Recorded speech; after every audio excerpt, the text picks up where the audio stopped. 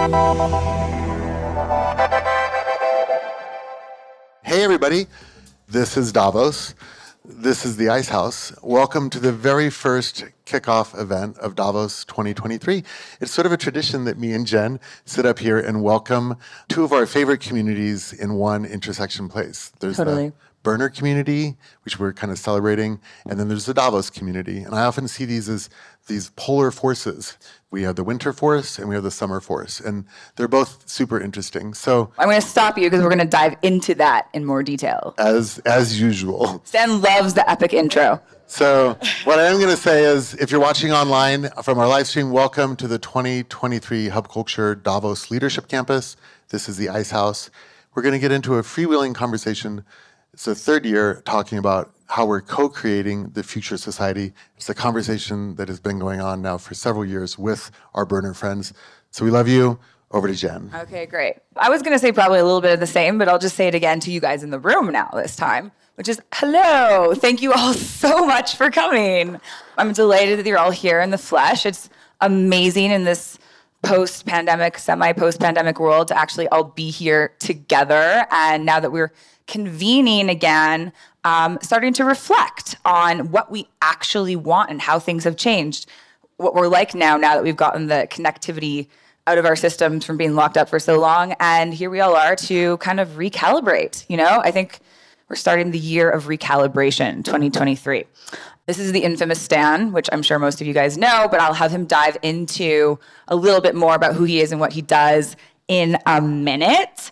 And I also want to say thank you to everyone at the Hub here. You guys always take care of us super, super well. As Stan was saying, there has been a dialogue going on here in the Hub Culture Pavilion for many, many years. I think it started in 2014 when I first showed up here and Stan invited me to a dinner with a whole bunch of burners, as well as actually non-burners, but more on that in a minute about how we're all really the same people. And I'm just going to start with a little context, and we're going to bring up some more speakers. But to start with, so here we are, right, at the fringe. We're on the fringe. We're on the fringe of Davos. Some of us are burners. Some of us aren't burners.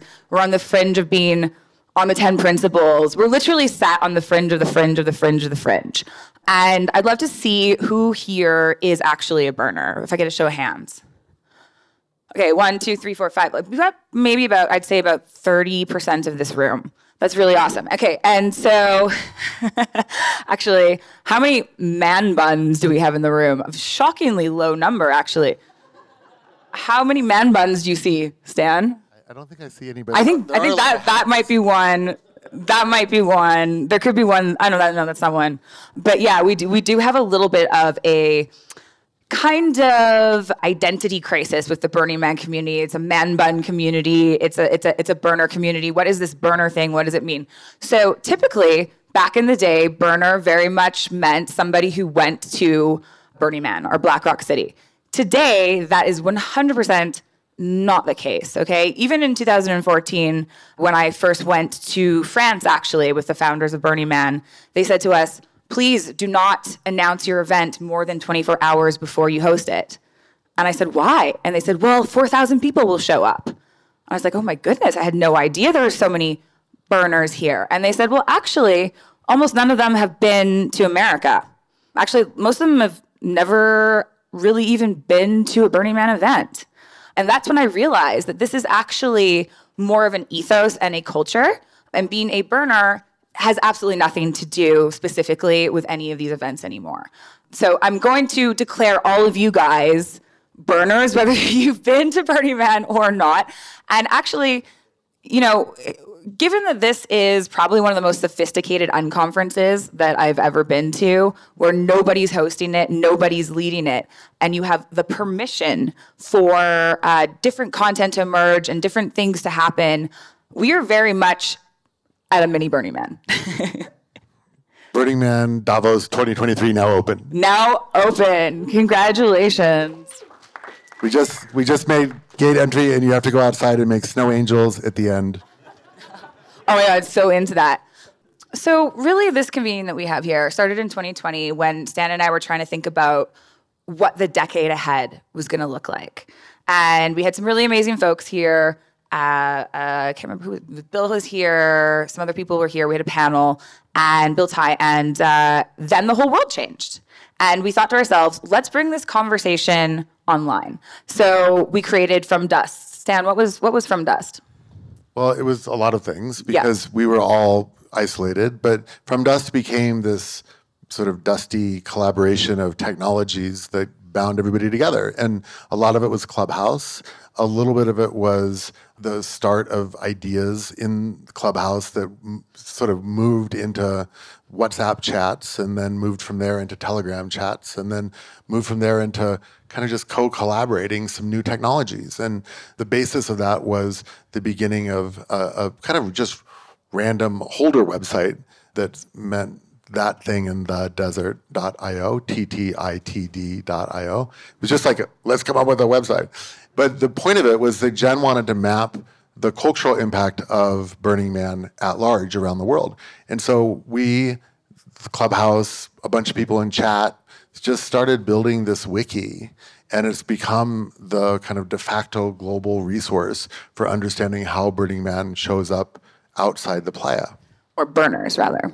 Yeah, exactly. And another really interesting thing about this From Dust conversation was that it basically was a crossroads of many, many, many different people who had different agendas and very much focused on counterculture and the opportunity to bring more bottom-up, human-led innovation into our ecosystems, which was very much galvanized by the kind of cultural shift we went through in the pandemic. So Stan and I started this wiki, which is wonderful. And I would love actually later on in this conversation to learn a bit more about you guys. So I'm providing some context. We're going to introduce our speakers, but then I'd love to actually go through this room and see what initiatives we have here and potentially add them to our wiki if we can. But, basically, this is a resource that, like many things, DAOs, many other networks, could potentially lead to a fund or an ability for us to start kind of documenting. So I'd love to interview some of you as well as funding some of these collective interests. And I really like to have a conversation about what is the landscape now? What assumptions did we have even 2 months ago that we don't have now?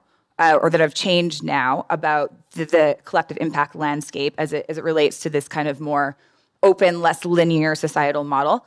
And what are you guys doing? So without further ado, actually, I should probably mention that after what Stan and I did with the wiki, we decided to start traveling around the world. I can't believe I forgot to tell everybody this. Okay, so then we started to travel around the world. We had this From Dust Clubhouse room, turned into many other things. The wiki was galvanized. And Stan and I started to travel around the world, doing our things, but also investigating different types of new models of co-creative communities or examples in society. So Stan, do you want to talk about the Great Unknown Trip for a second? So like many burner things, it kind of just appeared. And Jen and I were in the lobby of the Ace Hotel, like on a July day. And we're like, let's meet up and have a drink. And she was like, where are you going to be the next couple months? And I'm like, I'm going to be, nah. And I'm like, where are you going to be? And she's like, I'm going to be here. And we're like, well, what if we sync this up? And we're like, why don't we just try to create this like kind of road trip? But it's like a road trip that includes Dubai and Glasgow and the Alps and other places. Okay, pause. And so one of the things that we had learned in Clubhouse was that we need to create more permission. Burning Man creates permission for people to do whatever they want to co-create. And so through this Clubhouse discussion, we started realizing, oh my goodness, we should travel around the world and start looking for arenas, business models, urban design, infrastructure, culture, personal ritual, festival culture, festival economics. How is festival economics driving the change in society? And these places for the unknown. So based on the little map behind us, which is pretty rudimentary, but you will probably get it, is basically we need to create permission to do all these sort of things. We can do that individually or we can do it collectively. When we do it individually, when we play, we create permission for play, it creates new vision. And when we prototype with permission, it creates new skills. When we do this on a collective level, it creates new creative culture. And so I would like to introduce our speakers, and we're going to dive into this a little bit more. Harold, why don't you come up here?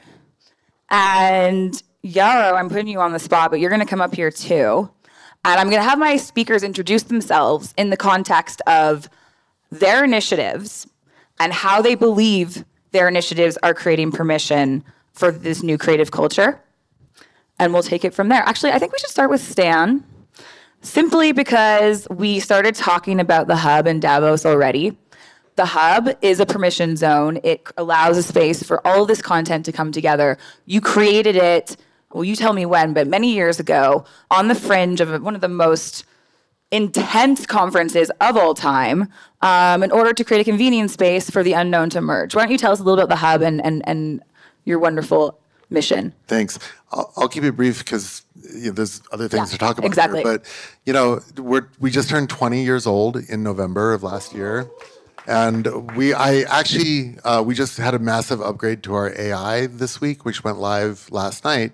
And I asked our AI if we were the oldest social network in the world, because I've always thought we were. And the AI, Zeke, told me that we are not, because the oldest social network in the world was Usenet, established in 1979. But in the way that we think of like Web 2 social, we are the oldest. We're older than Facebook. We're older than MySpace. Older than Facebook. Yeah, we started in 2002. 2007, we launched our digital currency, started creating co-working spaces in 2005.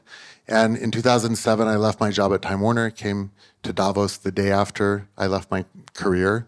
And we started goofing around. We tried to have a party. No one came. The next year, I saw a little hair salon downstairs, and I asked the lady if I could rent it. And she agreed because she liked me and we kind of vibed. And then the next year, the Hub was born in the salon downstairs. And it was really the first place along the whole of the promenade. The only thing that was us in Zurich. And Zurich was an office. But we were the first place for creative, collaborative culture in Davos. And of course, you look at the promenade now, and it's really exciting and invigorating to see that after many years of people saying, I don't know what a hub is, I think we all know what a hub is now. So that's how we got here. In 2016, this is the 7th year of the Ice House. And this is innovation for the circular economy. 2020, the Tech Lodge, advanced relationship between technology and humanity, and we have new exciting things coming. That is so wonderful. I think you opened before 2015 though, right? You had the downstairs. The first hub was 2009. Right, exactly. So the Ice House was just the addition to the very first hub. Yeah, it started Ice House, in 2009. Yeah, it came. Yeah, but the hub started 2009, and the very first hub was in 2005 on the beach in Rio in Posto Novo. Wonderful. Okay, and so really quickly, how has your mission been perceived in the past versus now in this post-pandemic world? Have you noticed a sense of change or a shift in the understanding of the importance of kind of like creating space for the unknown? That's such a great question, because I think that everything really changed in the pandemic and we're only just beginning to understand it. And this idea of play space, of unknown space and white space is actually the only place where value still exists, because everything else has been commodified, right. Which we all know, if you're a burner, you know that commodification is this trigger word. And so trying to avoid that and to also exist in a world that is so relentlessly capitalist is tough. And we're experiencing that in such extreme ways this very second here in Davos. Okay, I want to introduce other speakers, but I just have one more question for you. So I read an article that said that Brock Pierce, who's a friend of many people in this room, I'm sure, mentioned that, I think he said, we are here and we are here to stay, when he was commenting about the fringe, and said that the cryptocurrency community basically galvanized the Undavos. This is an interesting statement, because I don't necessarily think that's 100% true, but I don't think it's 100% wrong either. I think that actually, quote unquote, burners and like-minded people did that before the crypto thing was a thing, hence yourself. But then also you became one of the early creative currencies, which is something that we're going to talk about in a bit further detail. So could you just tell me about that statement and how you feel about it? He's right. I'm sure he wasn't referring to us, but the reality is that Ven, our digital currency, was part of that since 2007, so it existed before that. Every partnership, every coffee was paid in digital currency. I don't think the crypto community gives us credit for that, but absolutely Venn was the first digital currency in Davos, and it helped us create these buildings, which helped create the rest of it. So he's right, but I'm sure he wasn't crediting me with that. No, I don't mean so much about you specifically. I just mean you might have a very unique perspective on it, given exactly who you are. Yeah. But I think, what do you think about that comment, though? Well, I mean, I don't think that's totally true, but I do think that we are the same people. We are the same people. Yeah, but the un-Davos crowd, which is not crypto, but there's some crypto people, that's had a huge impact. It's really about community, and it's not about that. It's about outside versus inside. And the insiders are inside the Congress halls, and the outsiders are outside. And the outsiders have slowly become more and more visible and important to what Davos is. And I think, the flippening happened around probably 2017 or 2018, but kind of in that crypto wave. So the crypto people might have pushed it over in the flippening, but it was happening before. Right. Yeah, I mean, creative currency is much more than just currency. And you can prove firsthand with all of the case studies of all the wonderful work that you guys have done that bringing people together in this sort of unknown capacity is actually a creative currency of its own. I mean, so many amazing things have happened in this room over the years, have happened downstairs. Incredible things. Right. Okay, great. So we'll double click on that later. Let's go to Harold because he's sitting next to you. Harold, why don't you tell everybody who you are and a little bit about what your work is and sort of how it has also space for kind of bottom-up innovation and permission embedded into it. Okay, I try to make it short. So Harold, I'm a curator by heart, and I run two events, communities, if you will. One is MLove. I started in 2010, and it started as a passion for mobile, and now it's more like a passion for meaning in technology. So from the get-go, mobile was sort of the thing which you had, I don't know, a mobile ad, but also an SMS in Africa could change the world, and that was always the bridge we wanted to do. So for me, a keyword is cross-pollination. So I try to, let's say, run conferences, for example, say, now on sustainable innovation, but it's all about how can we convince, for example, corporate leaders to go into regenerative futures, because sustainability, as we know, is just like, we have to do now sustainable transformation. And I was like, no, sorry, are we on, what kind of channel is this? Is somebody blooping me out? No, but I have a personal vendetta with like digital transformation, because that's 30 years and it's basically 20 years of investment stallment. Basically, they didn't do that job. And now if they start to talk about, we're starting sustainable transformation, we're like, no, this is another 30 years. We don't do this. We basically have only before this decade is out, the next 8 years to make radical change. And so radical change for me started also, being in the temple 2008 for the first time and just crying my heart out for a day and really saying like, wow, this is such a unique place and where spirit and half of Silicon Valley runs around and creative people and models from LA. And so it's a circus, but that kind of changed my life, basically. And then you created your own circus. Then I created my own circus, and exactly, and you were there, and you remember there was the CTO of Burning Man, Camera Girl. Camera Girl, yeah. Also the comrade. She is so cool, and she helped us get our start in Burning Man with our camp. She said, like, they're building. first thing they built after when the temple starts and the burning starts, they start to build the communication, and they called it the big erection. It's like, oh boy. So I like you already, and it was this thing. So from Burning Man, it's sort of this cross-pollination. I think that's what this job is also. I mean, you started earlier than Meta. Now you look down at the little Meta thing down there. But what I'm trying to do, let's say, for me, a headline is, I just read it yesterday, like, the next big thing is do less. So from, before, let's say, 2019, I traveled to about 50 conferences a year. And yes, CO2, I know. And now I probably try to do 3 or 4. I went to Glasgow. I said, okay, I do my COP, but that's it. I don't go to the others anymore. I think that's overrated. So I rather want to settle now in Portugal, land of the next white canvas, California of Europe, build a tiny eco-village community and see what kind of collective wisdom from all these different communities I can just manifest in a tiny place. Beautiful. And I mean, I guess we also kind of know that every conference is turned into a festival. Every festival is turned into a conference. Every, community then throws a festival. WeWork throws a festival, for God's sakes. Everybody throws a festival. You know what I mean? It's all sort of bleeding into one. So at some point, you kind of have to think about where are we going to put our stake in the land and co-create with the people that we want to co-create with. So I think that's really cool. I'm sure a lot of people are drawn to Portugal for obvious tax reasons also. Okay, so anything else we want to comment on before I hand it over to Yaro? Just when you said festival, so why I started it is, let's say let's say I went to Mobile World Congress, so one of these tech festivals, if you will. But then you meet 300 people, 300 business cards in 1 week. 30 are like, oh, let's do some business the next 2 quarters. And 3 people is like, how do you say, speed dating? Like, oh, within 3 minutes meeting Yaro, you're like, wow, we're in the same. I just want to have lunch together. But then she goes to Hong Kong, you go to Vancouver, the other person goes to, I don't know, London. And you may maybe meet again at one of these festivals, but it's not about being with 100,000 people, meeting these 3 people, and then you say, okay, that's how we stay in touch, whether it's through our Kinternet friends or then find these 3 here. So I think that's nobody's thanks for cracked setting the up code on the social connecting, except for maybe Yaro. Okay, without further ado, my friend Yaro, sitting to my left. Thank you, Jen. Harold, so good to see you. Stan.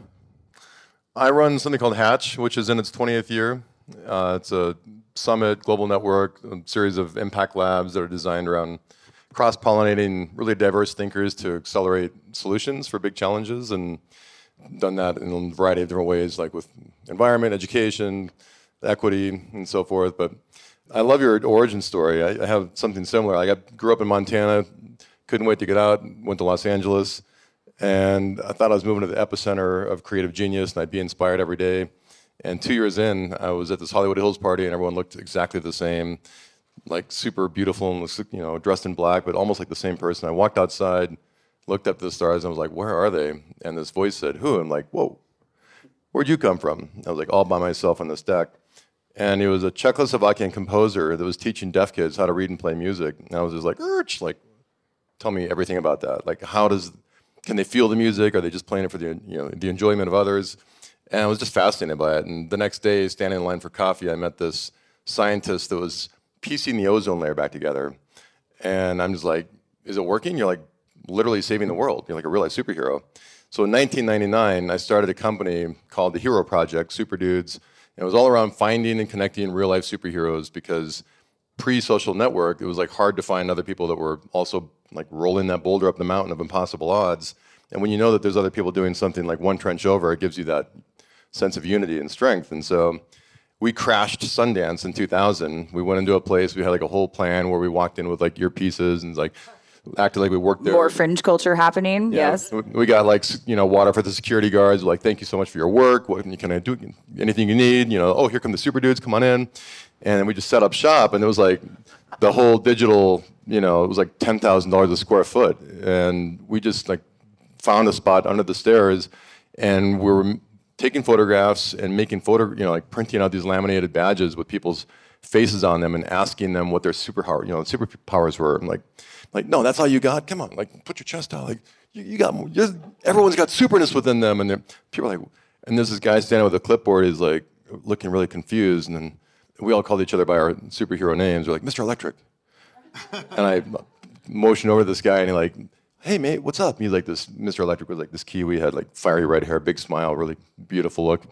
He like moves him over to the green screen. I hop up, take his photograph. The guy's like, I don't see you on our blueprint. You're not supposed to be here. I hand the chip off. We like print this card out. We make a big deal every time we like supernate someone, put the badge on them. And he's like, what? There's a picture of him like standing there like, and he's like, what are you guys doing here? We're looking for superheroes like you. He's like, I'll be right back. And we're like, uh-oh. And he goes upstairs, comes back, he's like, you guys can't be here. You're creating a huge traffic liability. We're gonna have to move you up to the VIP room. and we're like, okay. So we launched our company in Super Dudes in that year at Sundance, and we got meetings with Warner Brothers, et cetera, et cetera. Like it turned into a social network in 2000, 2001, 2002. We grew it to about 1.5 million people. So when you were saying like the oldest social network, I've always kind of pondered those same, questions around like those really early days, pre Friendster and pre-Facebook, obviously. And Friendster started before us, but they died. yeah. So we had 1.5 million heroes around the world, and we were activating them through this digital currency called Knowledge Nuggets. So you'd play these games to gather these points to rise up this karma counter, and all the games had like these sort of purpose-driven missions around them. But there was a bait and a switch. So at level 2, because we had all these like different sponsor-driven prizes, you could get access to surfboards or skateboards or clothing, whatever, concert tickets. At level 2, you get a prompt that says, "How do you save the world? Start with where you are." Type in your zip code, and you're like, you get 10 things you can do within a 3-mile radius of where you live to impact your backyard. And we started mobilizing people out into their communities to like walk dogs to the Humane Society and do park reclamations. And so within a year of that program, we had like 10.5 billion of these knowledge nuggets. And then Fox Studios made an acquisition offer, and I was like, no. And all of our investors were like, huh?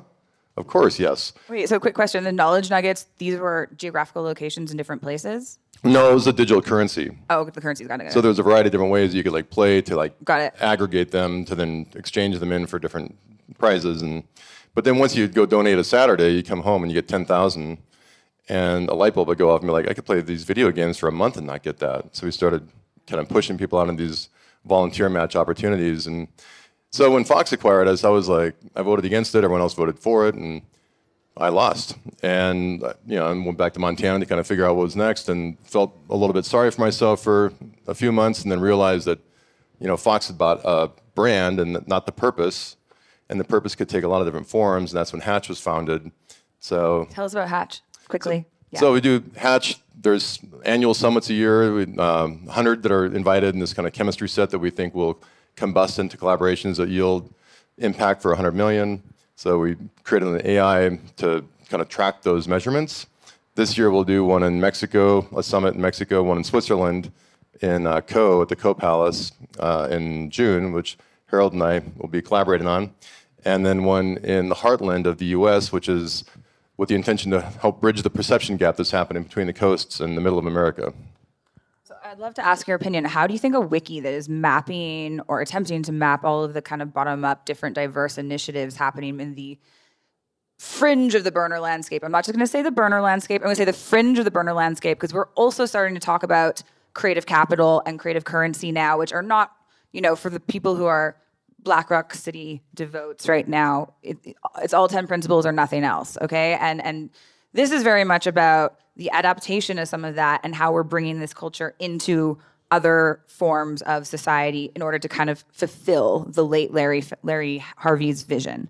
And so I'm curious to know your thoughts on this sort of idea based on what you did in creating space for these people to come together, and how potentially, I don't know, maybe wikis aren't the sexiest things, but how They're highly effective. Highly effective, highly unsexy, and highly effective. Yes. The last one, I was like, in 2001 was the first time I went to Burning Man. We landed totally by accident. I had no idea what I was getting myself into. And like Harold said, it was just like a kind of a mind-blowing experience.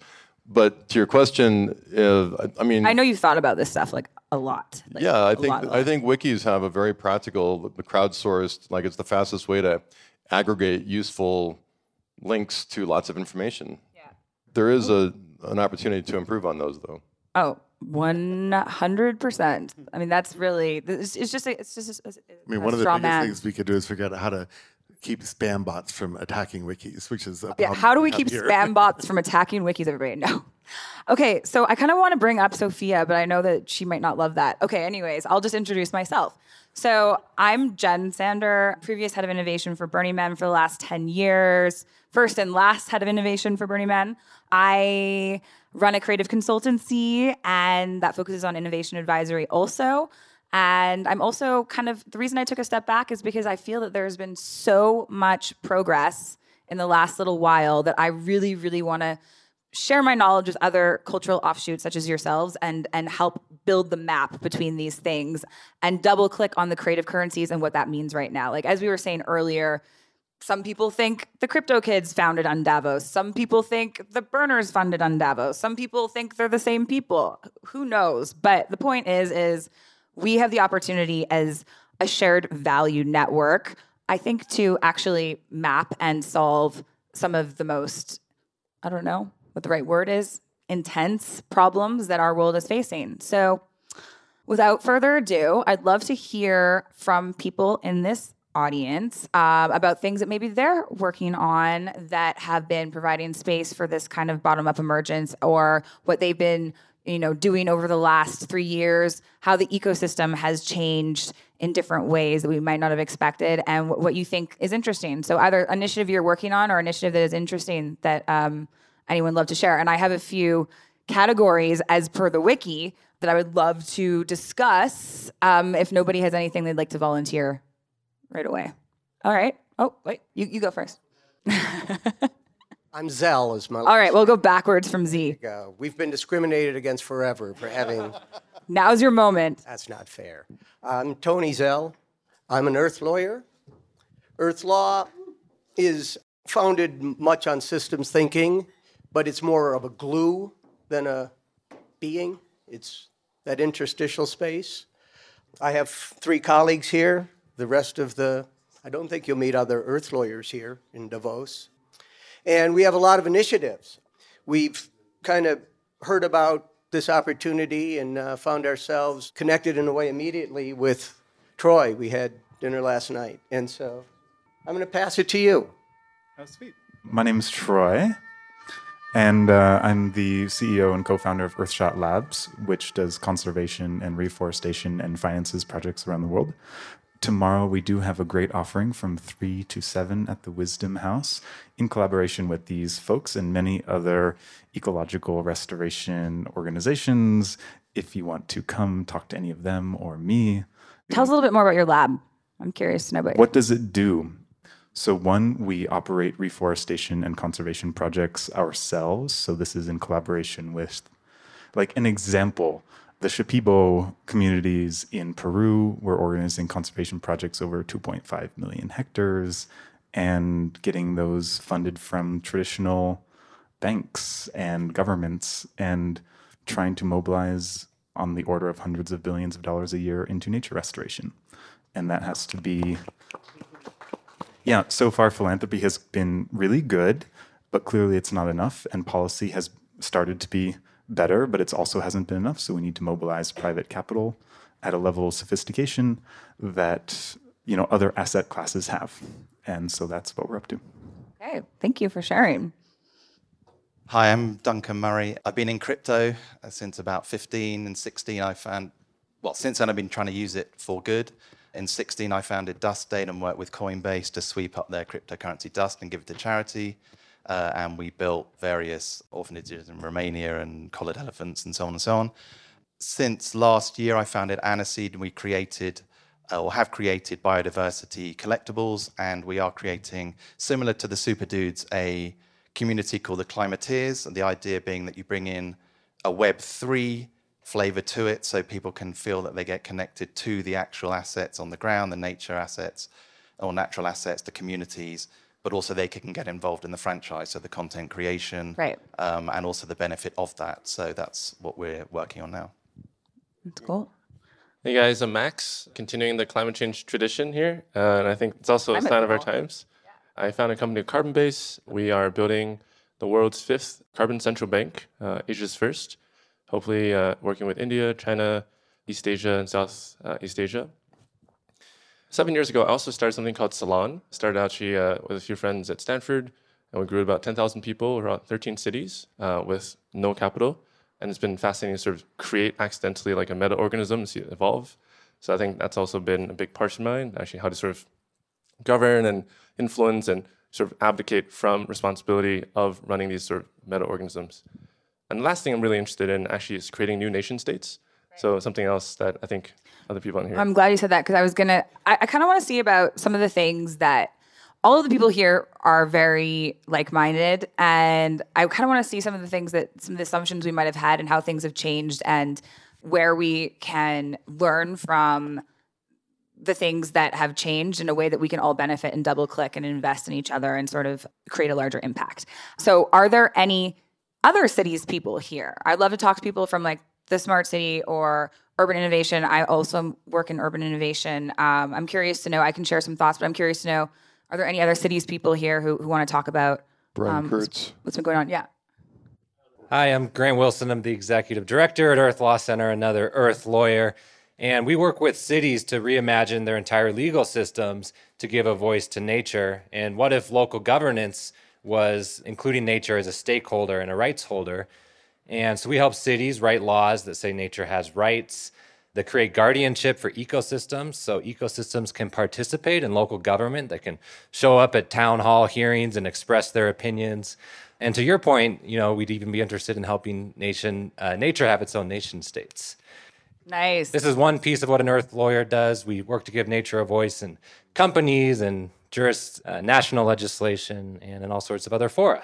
So cool. And I don't want to ask you some more questions, but okay, anyone else want to talk about cities for a second?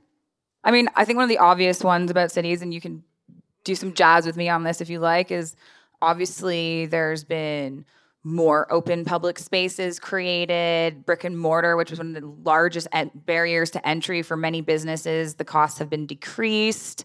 North America is starting to mimic Europe a little bit, realizing why there's probably more outdoor arcades versus closed up sort of stuff. Festivals are obviously on the rise, mixed zoning.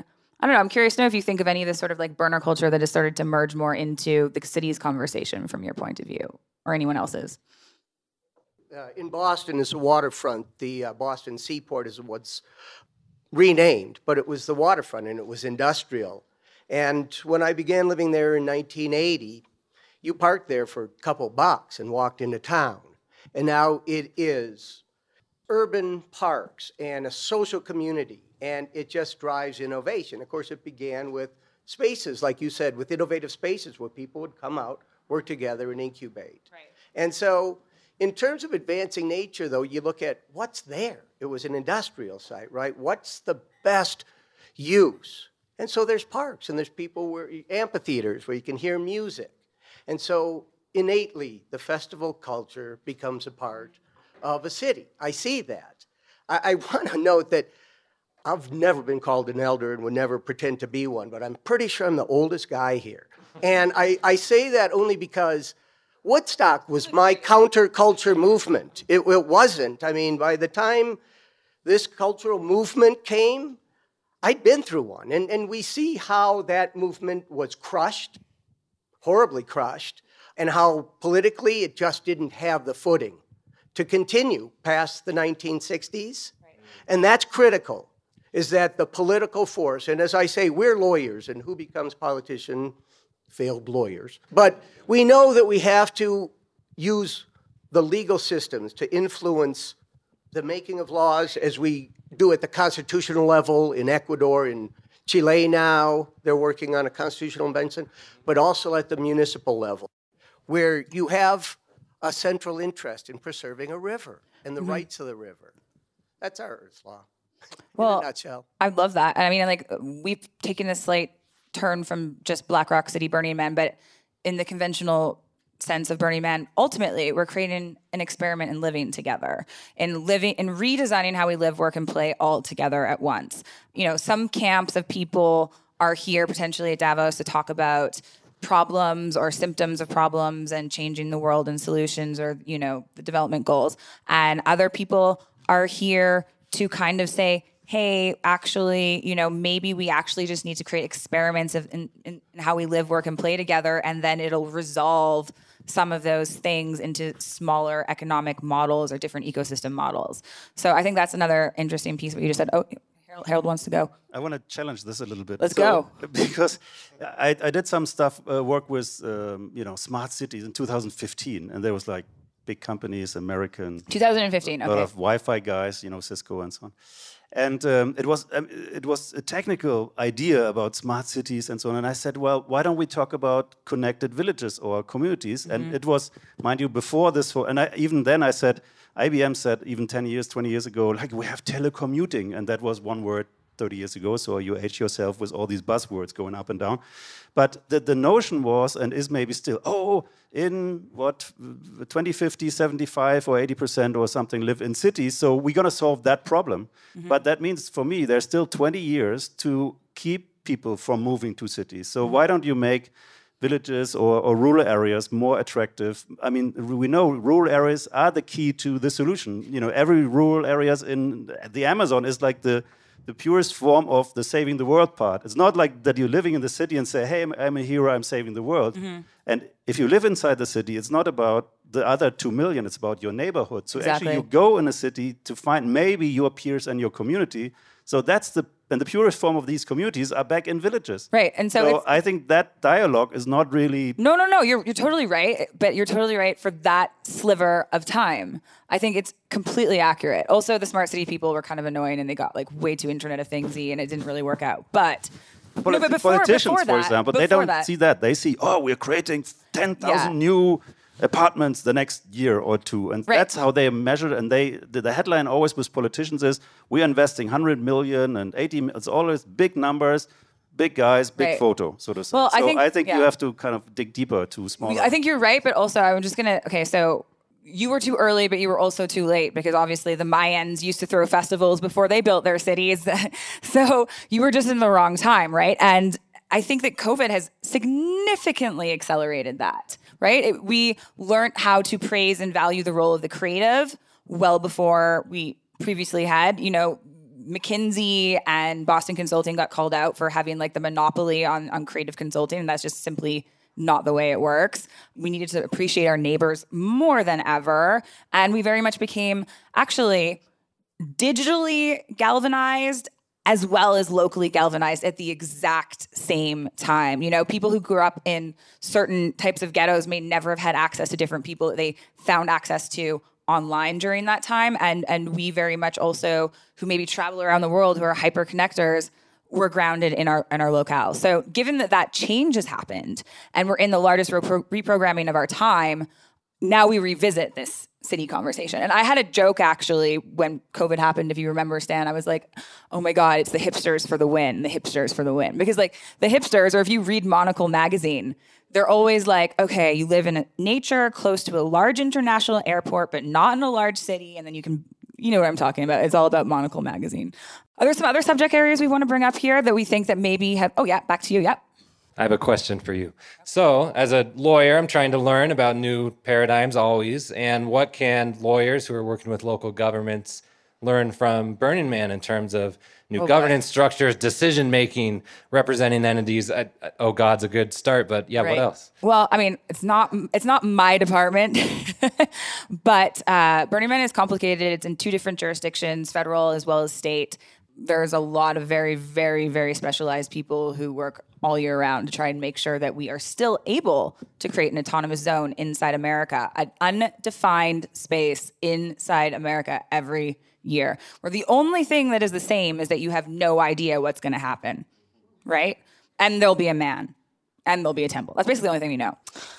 My advice to you is, I mean, so in summary, how can we learn from the legal systems of Burning Man, or how can we think about this mindset of that we're in the burner mindset as it relates to legal stuff, collective decision making? Artwork, representing nature, anything where local government could learn from. I mean, I don't know if there is an absolute answer to some of this. I think most of the people sitting on this panel right now are very, very good at getting behind red tape. I would say that for me, based on my life, not answering on behalf of Burning Man or Burning Man ecosystem per se, but for me, it's always been about building the network, finding the consensus of the people who are most interested in what you're trying to achieve firstly. Once that's happened, finding the opportunity to prototype and likely fail, knowing that you're going to fail, in order to popularize failing fast and that which the people who are telling you no don't know what they don't know. Creating opportunities to demonstrate and prototype what people don't know they don't know because they're stuck in this different mindset is the very first way to do that.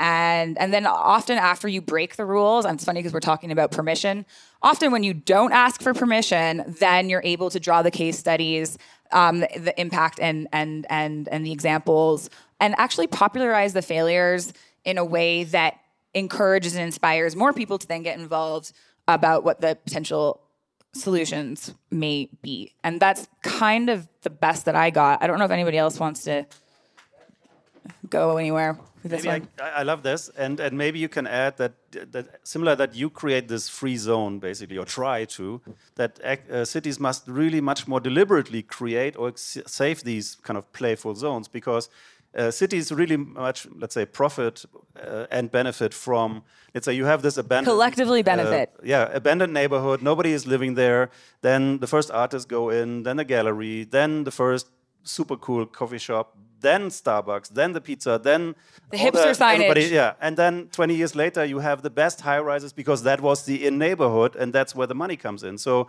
can you not save some of these spaces and build the neighborhoods, somehow safe around it? Not just wait for all this, basically humus of creativity, which saves these cities. And they make money down the line and create more spaces, obviously, for living.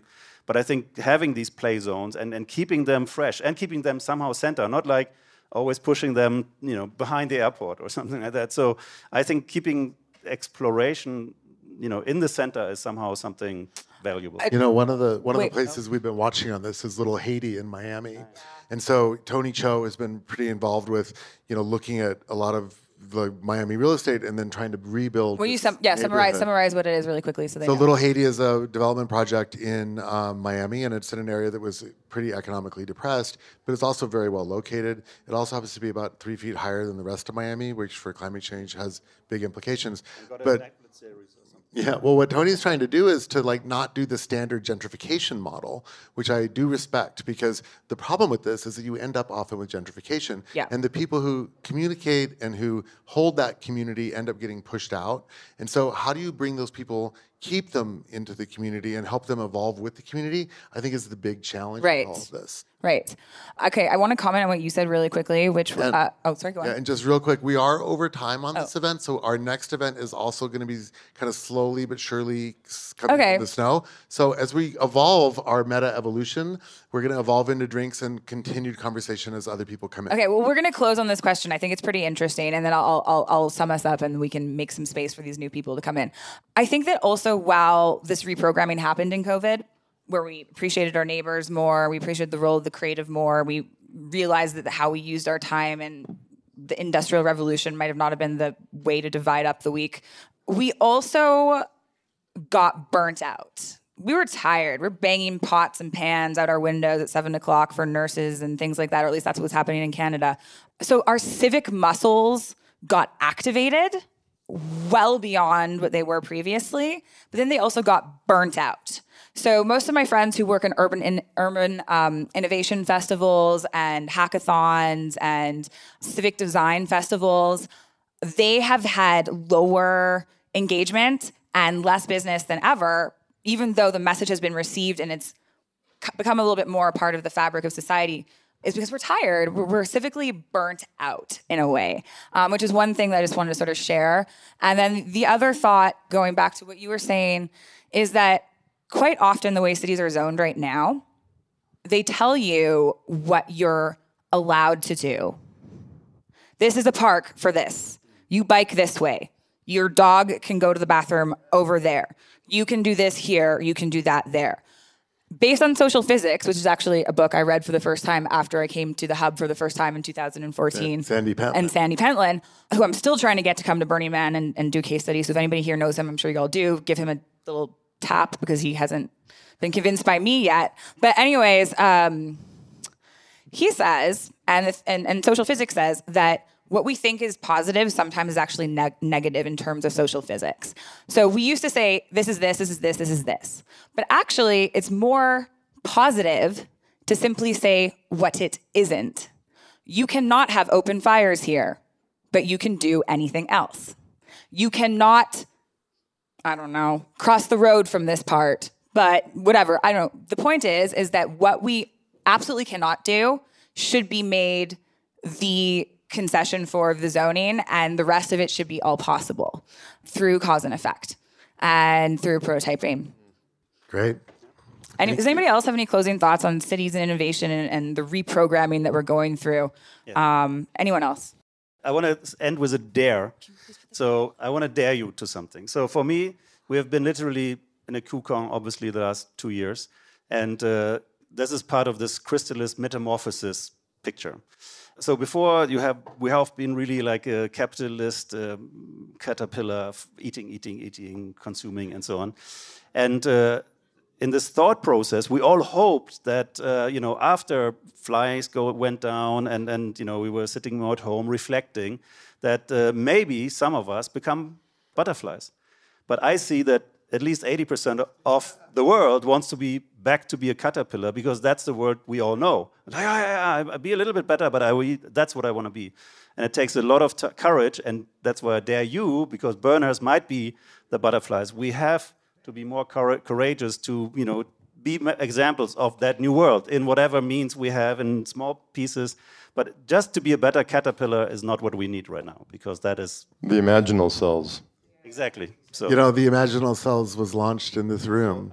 I got the book here, 5 years ago when she was writing it. And right? it does come full circle how many moments happen, and this has been a great conversation. Can I ask us all to do something?